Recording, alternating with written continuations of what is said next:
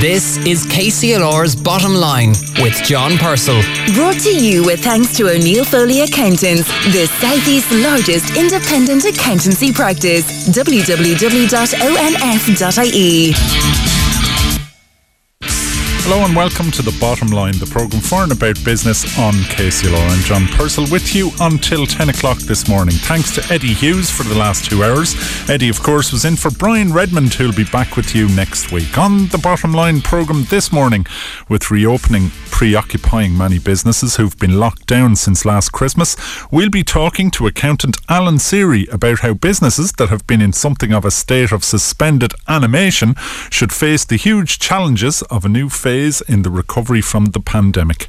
We'll talk to Joe Sheridan and Bridget Kearney, two business people who we first met on this programme this time last year and who at that stage were just beginning to adjust to business during the time of COVID. We'll be talking to them 1 year on and finding out how they're getting on now.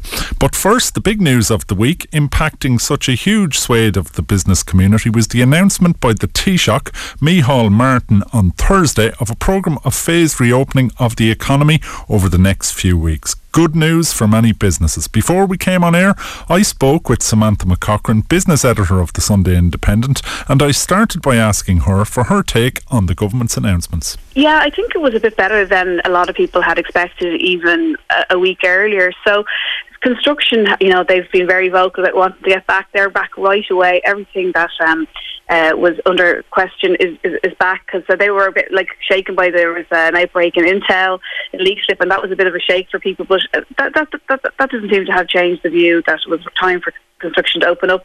But what a lot of people are looking forward to is May 10th, which is hairdressers, barbers, and beauty salons. So that's a personal interest for a lot of people to see those reopening. But lots of other bits and pieces. Click and collect for retail, cultural attractions, property viewings, again, something that a lot of people have pent-up demand for. And then it quickly kind of rolls into retail, reopening on May 17th, then you're into hotels, June 2nd, and then it keeps going from there, really. A few days later, you're into outdoor meetings and drinks and food. Again, something that a lot of people are really looking forward to. So I think, generally speaking, there's a lot of optimism. There are a few people who are not happy, though, which is always the case. And I guess the main vocal people at the moment are the bar owners and the restaurants, and indoor dining and drinking seems to be some way off. Yeah, because those are areas where it's difficult to maintain capacity in a limited environment and maintain the COVID guidelines. You spoke to a Kilkenny hotelier, John Ryan from the Pembroke Hotel in Kilkenny City Centre recently. What was he telling you about the tourism industry and how it's going to fare over the next while? Yeah, well, a lot of people in his business, they're just dying to get open, because, that's their nature. They want to have people in the doors. But he was talking just about the challenges that are going to continue once there is a reopening, because don't forget, even when a bar opens and they don't have outdoor areas, or a hotel opens, it's still not just back to the kind of free for all, come on in, fill up the place. It's going to be more socially distant, more careful, spaced out and all that. So that's one challenge. In terms of revenue, you won't be getting the same kind of feet through the door sort of thing. But he was talking about just some of the financial kind of hangover, I suppose, from the pandemic, and he was saying himself, you kind of need, he's going to need the guts of 150 grand extra a year just to kind of meet costs that built up over the costs of the pandemic. We heard a lot about forbearance from revenue commissioners, so there was sort of warehouse tax, so that all has to be paid eventually. Revenue actually were pretty good to businesses, but that bill is still waiting, so they have to be met.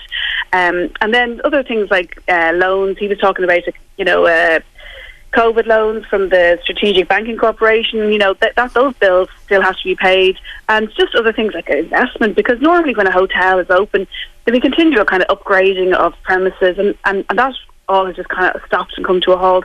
So I think his view was that, great to get reopened, and he's invested himself in plenty of things like touch-free checking in and doors and things like that are all going to be positive for a new post kind of COVID era. But at the end of the day, he's going to just need that extra bit of cash, because there are going to be leftover things that are going to be a drag on the business for a while. So it is going to be a challenge. Even when things open, it won't just be plain sailing, everyone's back. Yeah, now you're talking about forbearance and the revenue and creditors and so on. Later on we'll be talking to an accountant on the programme, Alan Seary, who'll be going into detail with me on those very issues. But just keeping with hospitality, people like staying in hotels and they like going on holidays, but they like doing things as well. And I think today your colleague in the Irish Independent, I think it's Richard Curran, writing about the difficulties facing attractions, some very significant ones. And we have bad news here during the week in Kilkenny with the Smithwick's Experience announcing that it intends to stay closed. Yeah, well, like the Smithwick's Experience is a key example of the type of thing that people like to be able to do when they're on holidays. So, yeah, Richard, his column will point out that, you know, it's all very well reopening hotels, but like, what about the other activities that people love and want to do, particularly in cities? Because obviously, you know, if you're going kind of the Wide Atlantic Way or somewhere that you're kind of happy enough to get away from attractions. But if you're going to, you know, Kilkenny or another city, you want to have a lively sort of selection of things to do. And at the moment, under the reopening plan, a lot of those things just won't be possible yet. Like, some things are coming back, like cultural activities, like museums and galleries are reopening, and other things in that space. So that's positive. But like, for cities and hotels to really come back, they're going to need activities, and I think it's going to be a balancing act between keeping people safe, but also making sure that there's enough attractions and interest for people. I mean, even if you're going to go to a hotel in June, you're allowed to eat in the hotel, but like, part of going to a city is like to try out a few restaurants, and if they're not really open or there's very limited numbers because it's only outside dining, that's all going to be a challenge. So look, you know, it's great news that it's reopening, but there's still loads of challenges and little strange kind of things in the reopening plan that might prove challenging for business owners. Yeah, and one area that is opening quite comprehensively is construction, and that's going to really put a lot of people back in the workforce. Yeah, look, that's a positive thing. Like, there's you know tens of thousands of people employed in construction. Like, a lot of them were back already, but there were still like large projects that weren't kind of classified as big FDI projects. So a lot of them are still closed. So that is a good thing. And look, the housing is already back a while, but the good news is those wheels are turning again, because, as you know, one of the kind of most unexpected things about the pandemic has been the fact that house prices have gone up. At the beginning, there was lots of warnings from various parts of the institutions, like such as the central bank, who were kind of warning that there could be a fall in house prices. Even some of the big banks were saying it themselves. It just hasn't happened like that. There's actually been like people saving like mad and no supply. So it's been a very bizarre outcome for a difficult event in our kind of economic terms. But look, that's good that they're back, and the fact that the construction industry is back, they'll be happy with that. They do have a big knock-on effect for, you know, other businesses in the area, like your bars and your local shops for your sandwiches and all that type of thing. So that, again, is something that, you know, is only going to benefit the economy and the other businesses around them. Yeah, now whatever about the whys and wherefores and the limitations and the restrictions on industries like construction or domestic hospitality, not a lot of light at the end of the tunnel for people looking to go abroad. No real roadmap to get planes flying again, and a big casualty during the week in an iconic name indeed in Irish international tourism bit the dust. So JWT, Joe Walsh Tours, is a name very well known in many Irish households. 60 years up and running in this country, and it just wound down, announced it was winding down during the week there, which is it's a real sort of symbol of where we're at with travel and tourism. So look, the reality is travel agents are under pressure for many years. Like, most people are booking on their laptop or their phone or whatever via Ryanair, Aer Lingus, and then beyond, book your hotels. So that's sort of something that's in terminal decline anyway. But look, JWT had actually gone into sort of niche areas like pilgrimages and that type of thing, but they just were found that they still had their overheads. They were challenges getting their kind of insurance claims that they were hoping to get during the pandemic, and they just said they couldn't continue anymore. Look, you know, I think there have been some signals that there may be travel internationally later in the year. Leah Varadkar was suggesting that over the last day or two, but it's just very unclear. So I think, like most people, are just decided to book something in Ireland just to have some holiday to look forward to, even though prices are getting quite high here for some staycations. But, you know, there's no guarantees yet about international travel. The DAA actually had results last week, in the last few days as well, and they're talking about their losses. I mean, €284 million losses. And I think for them, their priority now is to save something in the summer and have some international travel, but there's no real clarity on that yet. Yeah, just really kind of mood music going that, you know, there's something coming down the line, but pretty difficult for airlines, very capital intensive business, and there must be some worried people in Aer Lingus and Ryanair and other operators. Yeah, absolutely. I mean, I think Michael O'Leary has been very bullish, as he always is, about the likelihood of everything bouncing back. You know, not everyone in the industry is as optimistic as that. I think there are some airline chiefs who have been expressing concern, you know, and certainly one of our key problems in Ireland is the fact that a lot of flights have been cancelled, and we had one of the most like we were so accessible. We had so many routes coming out of Ireland, so it was so good for business. It was so good for tourism. A lot of those actual flights have been cancelled now, and those routes have been cancelled. So there is a concern that they may be, in the long term, they may come back, but maybe in the medium term we might be just finding ourselves like a little bit more stuck in Ireland. So that's not good news for travel, and that's not good news. A lot of those flights that are for passengers carry out lots of cargo, valuable cargo, and that's something the Irish Exporters Association was expressing to us recently. It's deep concern about how we will look post-COVID and how many of those routes and flights will actually return in the short term. Yeah, and finally, when last we spoke, I think it was March or April, they were very dark months. It was very difficult. Many challenges remaining, but we're into May now, and perhaps businesses can look forward to a better number of months ahead if we can keep COVID under control. Absolutely. Look, there's a lot of positivity. I mean, as you say, that wasn't the message just a few weeks ago, but the rollout is seems to be really coming along now, and you know, they've made a bigger leap than we expected in terms of reopening the economy. There's a lot of reasons to be optimistic, and like if they do meet the targets of, like, you know, the majority of people having your first vaccine by the end of June, like, you'd have to think that the latter half of the summer will be the best time we've had for quite a while. So there's a lot of reasons for optimism, and not just for consumers, but definitely for business as well. So fingers crossed we'll continue on that path. Well, look, we leave it on that positive note. Samantha McCaughrean from the Sunday Independent, thank you very much. The Bottom Line on KCLR with John Purcell. Brought to you with thanks to O'Neill Foley Accountants, the Southeast's largest independent accountancy practice. www.onf.ie. At the heart of it all, KCLR. You're listening to The Bottom Line, the programme for and about business on KCLR. This is John Purcell with you until 10 o'clock this morning. Now, never before have so many businesses opened their doors after a period of prolonged lockdown, the likes of which we have been in since December of last year. So we thought it would be a good idea to get the perspective of an experienced accountant on what issues such businesses need to be aware of and what options they have when the going gets tough. So after the government announcements yesterday, I sat down with Alan Seary of O'Neill Foley Accountants to do just that. To start, I asked him how he thought the announcements made by the Taoiseach and the government on Thursday evening would be received. I think we'll receive well, John. We are a lot more further on than we were this time last year, so there's a real expectation now that this thing will end, and it's just a question of the clock running down on us.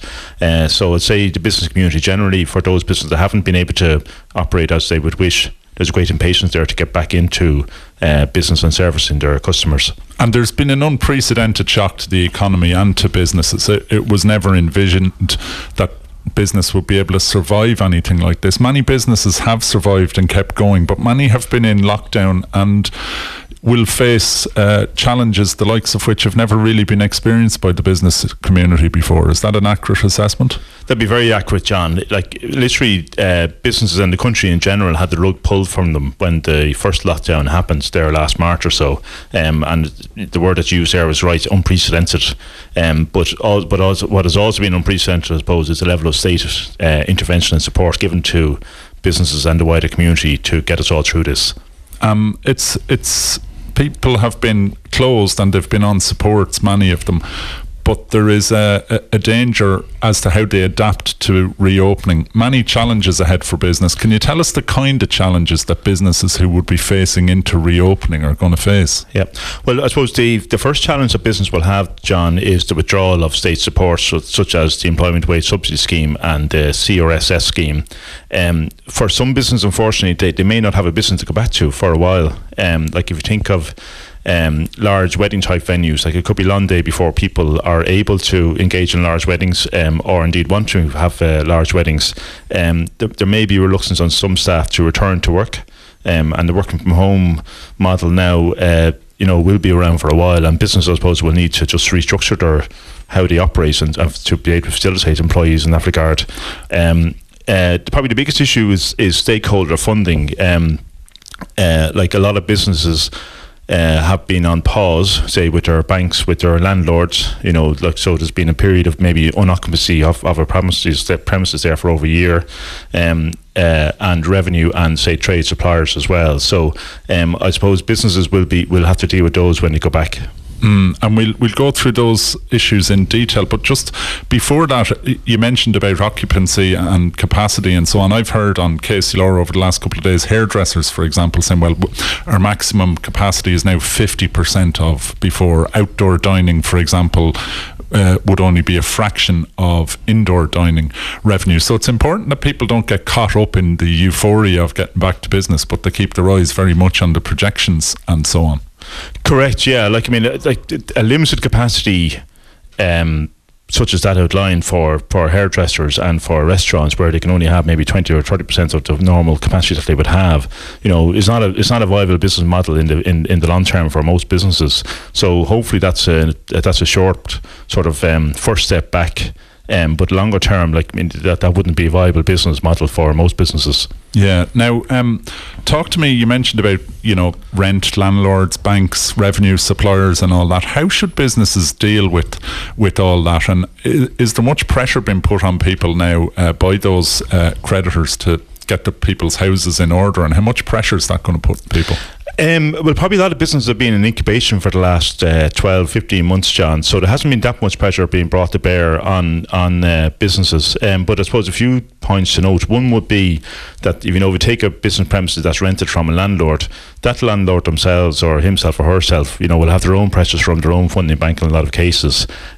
So I suppose when businesses do reopen that have been closed and they're being leased from a landlord, there will need to be engagement with the landlord as regards, how that last 12 months rent is to be addressed. Most landlords will want some contribution, and they want to see a pathway to getting their lease back on track. Landlords will not want to see a good tenant leave the premises, but at the same time their position has to be respected as well. So there will be negotiations to be had there. And what about people demonstrating when they're looking for forbearance, or they're looking for a bit of slack to be cut to them? What would you be advising on the other side of the table, landlords or people, creditors? What would you be asking for in return for flexibility? Well, I suppose the first thing when you're looking for flexibility is realism both sides, okay? And in as much as, say, a business didn't want to close, the landlord didn't want their rented property closed either. So I think the main thing is for the business firstly to establish whether they have a business plan there that's viable, and then to discuss that to discuss the pathway out with a landlord. So if you take say a landlord as position, for example, they may well have to reduce or waive part of the rent, and that was not attractive for a landlord. It would be better than, say, a vacant property rising. So landlords tend not to want to kind of a vacant property arising as a result of a failed enterprise, because that sort of puts a mark on the property. And particularly, say, if you take high street properties at the moment, where high street is under pressure, if you have a tenant who's wanting and willing to come back and able to come back on a consensual basis with some discount or whatever, that's a better outcome than, say, the tenant saying, listen, it's not viable for me to come back at all. So I think the main thing is that businesses sort of set out in their own minds what the what their business looks like now and how it can get back on track and how viable it can be, and then to present a business plan to their main stakeholders, be it revenue, be it landlords, be it suppliers, or be it their banks. And cash flow is going to be hugely important as well. You know, it's fine for customer-facing businesses, but people with the longer sort of chain of getting the cash in, you know, invoicing, credit, and so on, that's going to be uniquely challenging in this startup and restarting and reopening period. It will, and I'd imagine that there will be some, say, support provided for businesses that do have cash flow, either, you know, an extension of the banking support regimes that we've seen there, or some local enterprise board, Enterprise Ireland type funding. But you're right, like, I mean, cash flow can destroy a profitable business, if you can say the word business, if it goes wrong. So, like, you know, business has to be both profitable and cash flow generative. And people would be used to dealing with cash flow usually in the normal course events, but we're in a much different operating environment now with reduced capacities and maybe shocks to demand. And it might even, once people open up with 50% capacity, it might take them a while to get up, because the public will take a while to get back to normal, or the new normal, so to speak. So really, I would imagine more attention to cash flow than ever, and maybe a bit more sophisticated planning. Correct. And I suppose, going back to the point we discussed earlier, like the reduced capacity is only sustainable for so long, and has to be a stepping stone to return to full capacity, hopefully as soon as we can. But, you know, in the near term, you know, because ultimately, like, a business wouldn't have operated at that level and been profitable before, so it's not going to be able to operate at that level and be profitable now. Yeah, and sadly, as we speak, we've seen an example, the Smithix experience in Kilkenny, where the operators, Diageo, have said they don't see it as feasible in the future with the new safety regulations that have to be implemented. So that brings it the reality of it home, really. It does, and not only for Diageo, but also for the wider Kilkenny tourism and business community generally. Like, they, you know, I think you were saying off air that it's one of the top tourist attractions in Kilkenny. So that's one less thing to keep people in the town, which is not good for Kilkenny. Yeah. Now, you know, all the talk of flexibility and you know, discussions and negotiation about paying. What happens where either the debts are too big for people, that it's just they're carrying too much debt, or they can't get the flexibility that we're talking about? What should people do then, or what are their options? Well, I suppose the first option is to make sure that, you know, the well of stakeholder engagement has been visited. So, you know, the first thing that business should do is to engage with their key stakeholders, revenue, landlords if needs be, trade suppliers and their banks, and to present sort of their pathway, how they envisage that they will get back on track and deal with that. So most people, you know, when they hear a problem, they want to hear a solution, you know, and if you go with a solution to key stakeholders, that tend, and you can deliver on that, and it looks reasonable, you know, they will buy into that after probably some discussion. If that's not an option, there are restructuring options available for businesses, certainly in the corporate sense. So the cheapest one, the most seamless one, would be what's called a scheme of arrangement. That's attractive for businesses where they have a lot of trade suppliers. Less so if you have a lot of revenue debt. You need 75% acceptance for that. But it is a legal process. It is a legal process, but it can be done quite cheaply if there's engagement there. The principle is that what you're presenting to creditors is a scenario whereby they will get more money under a scheme of arrangement than they will get under liquidation. The liquidation is really the last place anybody wants to go. So the second option, I suppose, a more formal option, would be what's called examinerships, or what's now in vogue, examinership license. So examinership is where a business gets an independent accountant's report to say that they have a viable business, but they have debt there that needs to be reduced for the viable business to be sustainable going forward. So if an examiner is appointed by the court, and usually are, if there's an accountant's report available, they have up to about 100 days to restructure the debts with the creditors. Not a cheap option, though. It'd be only appropriate for businesses of a certain scale, I would imagine. Yeah, like a high court examinership process, John, would probably cost about 100,000. You know, so it's not small money. You know, and that's a lot of money that could otherwise go to creditors under, say, a scheme of arrangement or even a more informal process. So it would be for larger businesses. There has been talk of an examinership light type process, whereby rather than going to the High Court, you go to the Circuit Court. But seemingly, the take up on that hasn't been that great. So like the costs of that are significant. Some of the examinations that have sort of happened over the last while have really left very little for the creditors. So it's been a very bitter pill for them to swallow. But the main advantage of examinership is that it allows the business to continue, and hopefully that the creditor will get back some of the loss with future trade with that company, and obviously there's the benefit of the business being retained and jobs being maintained. Okay, finally, can you just briefly give us in a couple of words your advice to businesses reopening at this difficult time? Well, I think the first thing is to see, what business is there and how viable is it going forward. If you do have debts with suppliers or revenue and banks, is to go to them before they come to you, and to think about your business plan and show them a pathway how you're going to deal with liabilities. And most businesses will get back, John. Some won't, but most businesses will get back. But it's key to just kind of work out, listen, how do we get back on our feet? The Bottom Line on KCLR with John Purcell. Brought to you with thanks to O'Neill Foley Accountants, now offering a complete life and pensions advisory service to business. www.onf.ie. KCLR. Proud to be local. You're listening to The Bottom Line, the programme for and about business on KCLR. You can listen live on KCLR, as many thousands of you are doing at the moment, or on podcast, or listen back across a range of different platforms. But wherever you're listening, I hope we find you well. Now, it was just this time last year when I first spoke to Bridget Kearney of Belle Femme Lingerie in Kieran Street in Kilkenny. Back then, Bridget was adjusting to the new COVID reality and was telling us how she was adapting to the challenges presented to her retail outlet, her bricks and mortar largely retail outlet, in the first months of 2020. Now, almost exactly 12 months on, Bridget joins me on the line to tell us how she's getting on. Bridget, how's it been over the past year?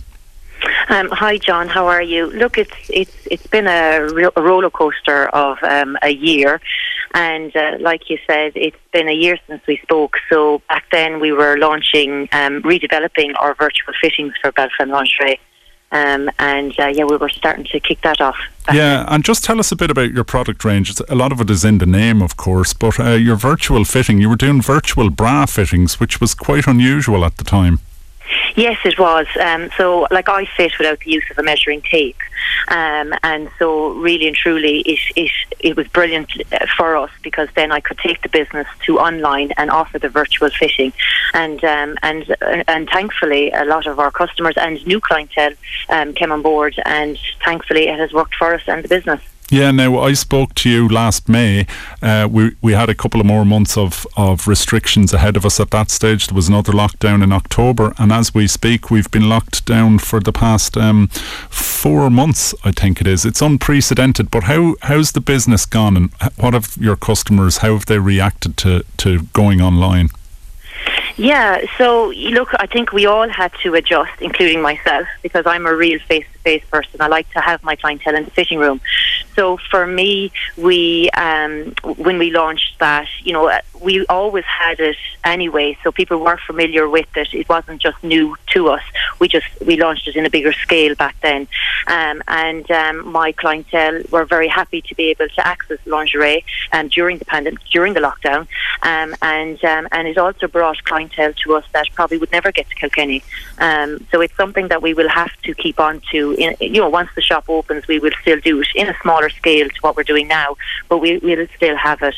So our customers were very grateful that they could still communicate with me and still be able to buy the lingerie. You must have had to learn a whole new set of skills. Looking back, how did you develop as a person in business over the last 12 months? Well, we had to change. I think, I was saying this recently that, I like to be able to go to the shop to do my, to work and be at home to be mammy. So in this way, I had to cook the dinner and answer the phone and do loads of different things in the one day. But look, we adjusted, and I'm very grateful to my clients that came on board and kept the business going and worked with us. And we've had a few delays with shipments coming in with stock-wise, but everybody has been so patient. And look, online is the future of retail, and it's something that we will have to adjust to. And thankfully, we have taken up on the voucher, the trading voucher, and we've redesigned our website for the future, and we're hoping to launch that at the end of May. Yeah, now you mentioned there about, balancing work and family. When you're online, you've probably been at home a lot of the time. When you have a bricks and mortar store, you're open 9 till 6 or whatever. Yes. How have you adjusted to the kind of 24-hour always on? Any foibles, or is there a particular time when people do their lingerie shopping online? No, not really. I think you always have to be online when you're self-employed anyway. But I found that in the evening time, our online orders always came through. And then during the morning, people really wanted to communicate with us if they had placed an order the night before. And then, during the day, we were doing our virtual fitting. So what I did notice, John, as time went on, we changed certain times of the virtual fitting to later in the evening. So on a Thursday evening, I actually did the virtuals between 5 and 9 o'clock at night, and the clientele loved it. They were getting to talk to me. They were nearly opening up about their days. We had some great conversations. I learned so much from clientele through those hours, and we still do it. So we're always on. We're always working to try and do whatever we can to keep the business alive now during these hard times. Yeah. Now you mentioned about the online being such a crucial part of the future, but there must be a future for bricks and mortar retail as well. How do you feel about that? I'm very grateful for online through these, in the past few months. But I will always say that bricks and mortar, it's a different experience. You are meeting the owner or the staff. You're getting that one-to-one.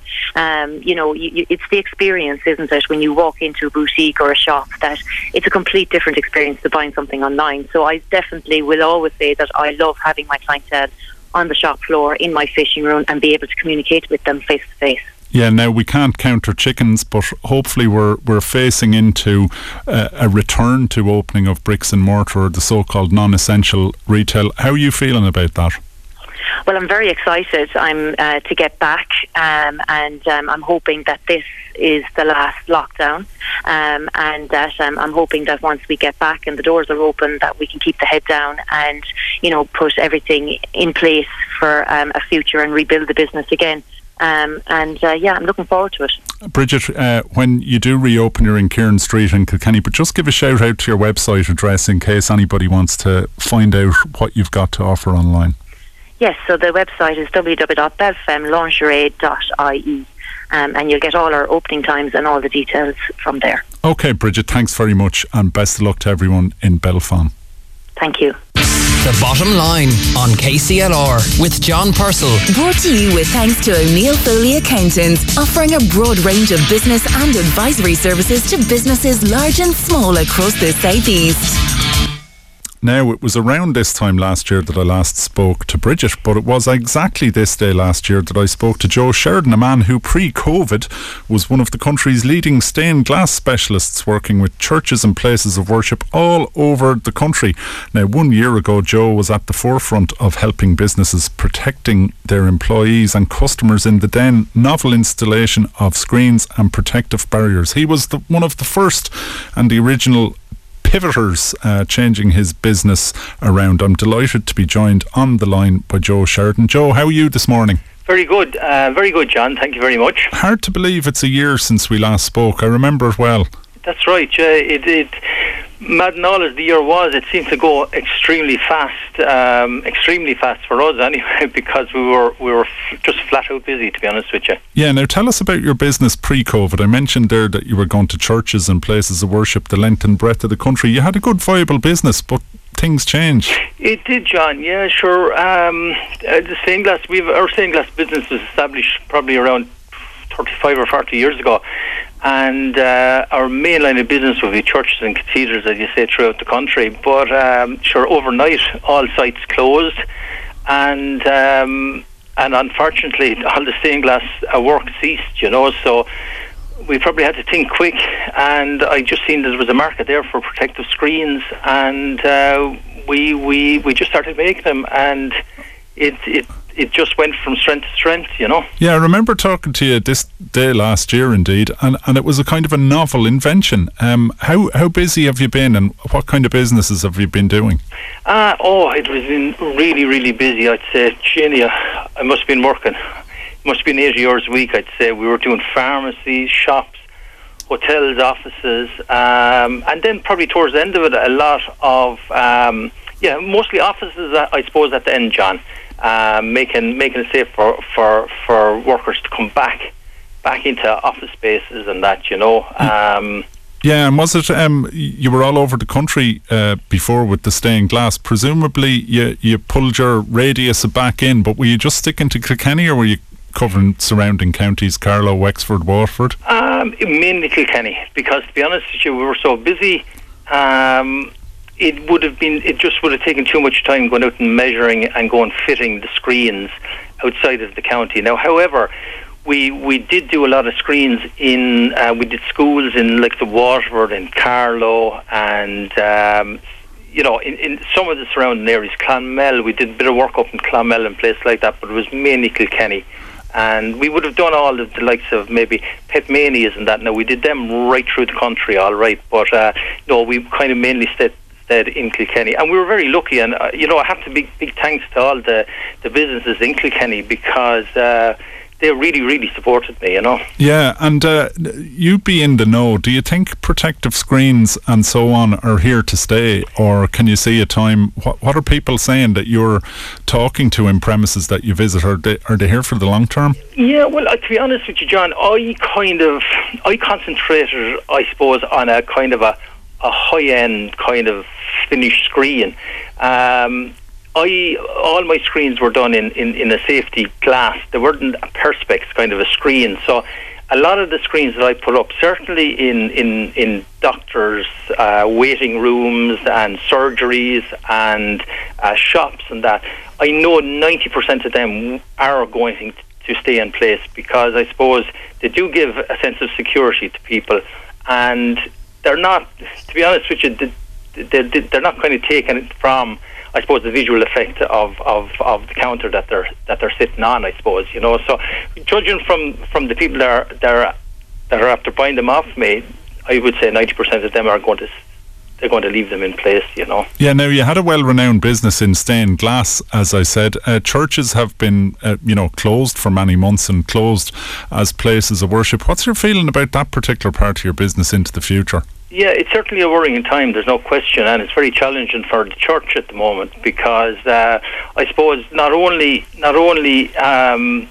have they lost out on, I suppose, a lot of source of income from all of the masses and collections so forth over the last year, but also I suppose the clergy, they're ageing as well, and unfortunately there don't seem to be too many young people joining the church. So it is a little bit worrying, that's for sure. But I suppose in the glass end of things, there's many different kind of angles to it.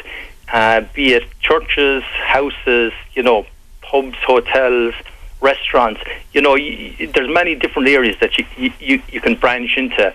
And I suppose maybe we'll have to look at maybe that more so, Yeah, now another area that's been very under pressure is the whole rural pub, and many of them have been locked down for like 50 of the last 52 weeks, but you're a man who's taken a brave step, and you've actually bought a pub in the village of Kells. Tell us about that. I did, yeah. Some people say I might be a bit mad, but yes, that's right. We bought Shirley's pub in Kells.